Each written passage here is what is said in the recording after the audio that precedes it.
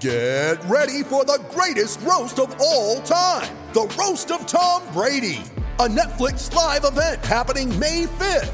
Hosted by Kevin Hart, the 7-time world champion gets his cleats held to the fire by famous friends and frenemies on an unforgettable night where everything is fair game.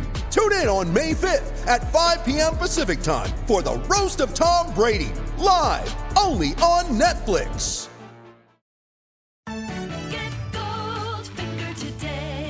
Here's the scenario. You've been injured in a serious accident. The doctor says your recovery could take months, maybe even years, yet your insurance company is denying your claim every step of the way. If something like this happens to you, call me, Brian Goldfinger of Goldfinger Personal Injury Law. We have offices in Toronto, London, Peterborough, and now Kitchener-Waterloo. Visit goldfingerlaw.com and get us working for you. Get Goldfinger today. You know what I want?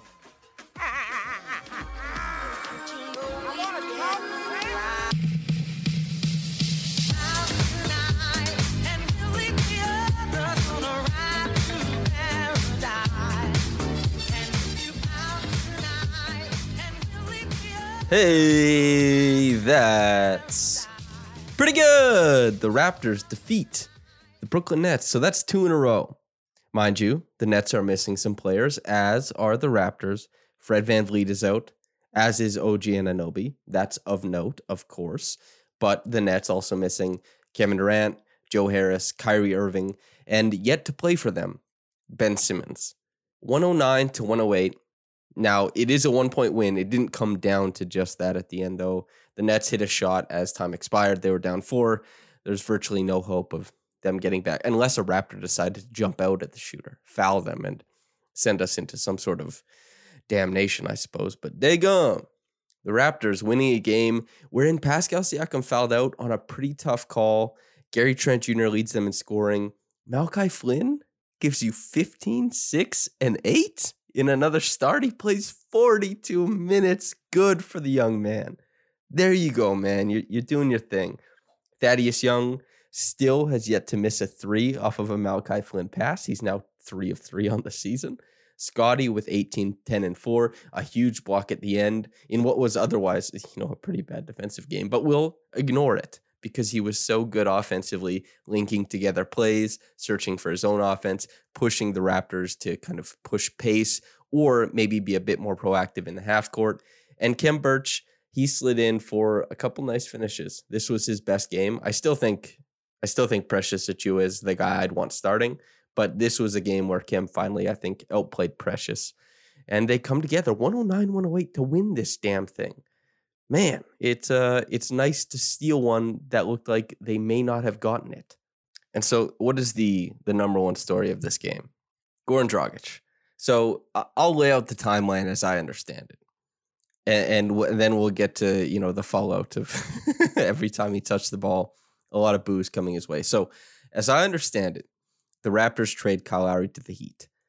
Goran Dragic is a casualty of this trade because, as we saw in the recent months, this guy loves Miami more than like anything in the world. He just wanted to be there.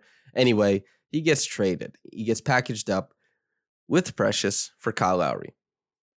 The Raptors tell Goran, hey, we're doing a youth movement here. We don't really want you. We're going to try and offload you to Dallas or something, a place you want.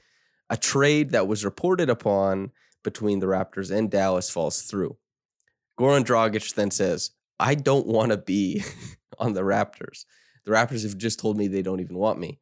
And so he says, and this is the quote that I think most fans take, heed with, they have a problem with, is he said he had higher ambitions. He doesn't want to play for a team like the Raptors. He wants to play for a contender, right? Then both teams, because they can't facilitate a trade, they come together. They have to make nice. By all accounts, the Raptors players, the young guys, felt like he was, a proper mentor. The players, everybody was happy when they were linking up, back at Scotiabank Arena tonight. The coaches seemed to like him. And by the way, outside of him, I would say being objectively in his time in the league, dirtier than most players. He's made a lot of borderline plays where you're like, oh, should you swing an elbow like that? Should you do whatever? His teammates across a bunch of different teams have said that he's a swell guy. Anyway, then he gets the Raptors, and they said today that he asked, like, what's my role? And Nick Nurse and co said, we want to play the young guys. We don't really have a spot for you. Then he sits for a really long time. Then he gets traded to San Antonio. They buy him out. Now he's in Brooklyn. And the higher ambitions thing has obviously resonated with the Raptors fan base. Hence, a lot of booing. Now, is this the usual track that players take to get booed? Absolutely not. Did the Raptors, view Goran Dragic as poorly as he may have viewed their contender status? Honestly, yes. Like that was always the part that intrigued me, was that the Raptors said they didn't want Goran Dragic. And then Raptors fans all, I'm on Twitter. I follow Raptors fans, and voices that are popular get retweeted and they kind of show up in your timeline. Raptors fans didn't want him either. And so two sides that just didn't want anything to do with each other. And now you come together, and the people who know him as a person say, hell yeah. But fans, I mean, why would you don't know him as a person. He hasn't done anything for you lately. So they're booing. So yeah, and it was the first night back in Scotiabank Arena. The Raptors booed the hell out of him. And we even got, I'll have a piece on it, but just kind of embracing the villain role, right? He put the finger up to the crowd like shh after he hit a mid-range jumper, a step back on Siakam. And that's pretty fun. Like that's the whole thing, right? Is how fun is it to embrace the role of villain if you're willing to embrace it? Whether it's actors or people in sports or whatever. I don't know how fun it is in real life to be villainous and embrace it. Who knows really, but maybe somebody listening does. A lot of people listen. Maybe there's a villain among us. But okay, yes. Zone defense, the Raptors had to figure it out, as they have been trying to do against any team that sees them without one of OG, Fred, or Gary. Now, in this game, the Raptors happen to play without both of OG and Fred. So their shooting, it takes a bit of a dive. Last night, they were 18 of 38, I believe. 38. I should enunciate better. Tonight, they were 7 of 23. They were not eager to stroke it from behind the three-point line. And so the zone defense that the Nets kind of put up there, it worked pretty well. And the Raptors had to try and figure out how in the hell are we going to get the ball to spots on the floor where it matters, where we can make them pay. And the crazy part, too, is that Scottie was really great in this game. I really, really liked his offensive output. Gary Trent Jr. and Pascal Siakam both grinded in this game. It wasn't easy. The shooting touch wasn't there. Gary shot 35%. Pascal shot 37%. It was not working. But Gary grinds, gets the line for 9 free throw attempts. Pascal gets the line for 4. Probably should add more, but they're plus 20 and plus 15, which, by the way, is by far the most. And the reason for that is that Nick Nurse, at the end of the third quarter, sat all of Barnes, Gary Trent Jr., and Pascal Siakam. The corresponding 11-0 run, and it became a 14-4 run to end the third quarter, put them in a bit of a hole, man. They were down 89-81 after being up. And you're kind of like, well, damn, the Raptors have only won 5 games after, trailing going into the fourth quarter this whole season. They've got, 33 wins? That's a very small percentage. So what are we going to do here? And as it turns out, play very, very good defense, even though Pascal Siakam has 5 fouls. And really, Malachi Flynn, his defense at the point of attack, pretty damn good.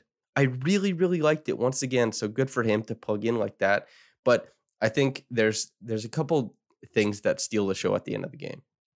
So there's, I would say, 4 things. Scottie Barnes in general, the big block at the end, that was great. The fader off of 1 foot with a dead dribble that he made, that was great. And overall, the connective passing that he was making. He had 4 assists, but I don't think that reflects the overall impact of his playmaking. Pascal Siakam with a really, really strong 10-minute stretch of defense where he's stonewalling the guards, he's being a significant rim deterrent, and he's helping clean the defensive glass. All of that stuff is super important. He's giving you the best of big man defense, and he's giving you defense where a guy can step out and guard guards or wings. He was tremendous, and he did it with 5 fouls for the most part. It was awesome. He did end up getting fouled out on what most people would say was a pretty weak foul, but demps the brakes. Seth Curry initiates contact with his arm, keeps it locked in there. It exaggerates the contact. It makes it look worse. Pascal heads to the bench with 18, 8, and 6. And on a night where the touch really wasn't there for him, and, we still have to see that come around post All-Star break. The other thing, Gary Trent Jr. in clutch time, so within 5 points, last 5 minutes of a game, he got 3 paint touches off of his own dribble. Now, as we all know, Gary Trent Jr. is not somebody who gets into the paint or gets to the rim very much at all. He didn't score on every one of these, but the fact that he was able to transport himself to those positions and get 4 points in a game where offense was hard to come by, pretty damn impressive. And then Malachi Flynn, just the overall play, making great reads, hitting guys when they're open, getting into the teeth of the defense, kind of dictating that, all right, the Nets defense has to move. It's not easy to run pick and roll against the zone defense, but if they get the Nets defense shifted enough and they swing it to the go into second side action, you can set a little screen. You can get Malachi into the paint and let him decide from there. The 8 assists to 1 turnover, he was super, super sharp. And he hit just this big FU3 to bust the zone. And that's one of the bigger things about Malachi in this game is that, while over his career, he hasn't been functionally a better shooter than a guy like Pascal Siakam or even Scotty Barnes. They're in a similar percentage as far as like catch and shoot and stuff like that. Malachi, when he puts it together, has a more dynamic pull-up game than anyone on the Raptors roster currently healthy than Gary Trent Jr. This means that when he puts the ball on the floor, the middle, floater range, whatever, he has access to more plays and he can make the Brooklyn Nets defense worry more. And he did that to the tune of 15 points, 6 boards, and 8 assists. Not to mention an offensive rebound on top of that. You play for the Raptors, you get offensive rebounds. The starting 5, Gary had 1, Flynn had 1, but everyone else had 3. In fact, everybody who played in this game had an offensive rebound, which is as much a nod to the Raptors, overall ethos as anything. But on the whole, the Raptors really did struggle against the zone. It's extremely helpful that OG Anunoby was questionable for this game. Nick Nurse even said that he may have had this fractured finger problem for like 3 months. That's kind of wild. And it's on his shooting hand. So that's of note. I don't know if this is like the Rudy Gay LASIK surgery thing, and we can all kind of say, oh, he's about to, pull up from 40% from 3 off the bounce and hit 50% off the catch and shoot. I don't know about all that. But, maybe there's some positive progression coming his way once the finger gets looked after. I couldn't say with any confidence, but I'm excited for OG to rejoin because the Nets, this version of the team, the Nets, isn't very good. A win is a win, so I won't complain or whatever. But you do need OG, you do need Fred to kind of compete against these better squads. And so with them, on the horizon, I would say that's a very nice thing. But holy moly, to see Pascal and Gary grind away the way they did. And Pascal, I don't think did anything out of the ordinary for himself. This was still a subpar game for him.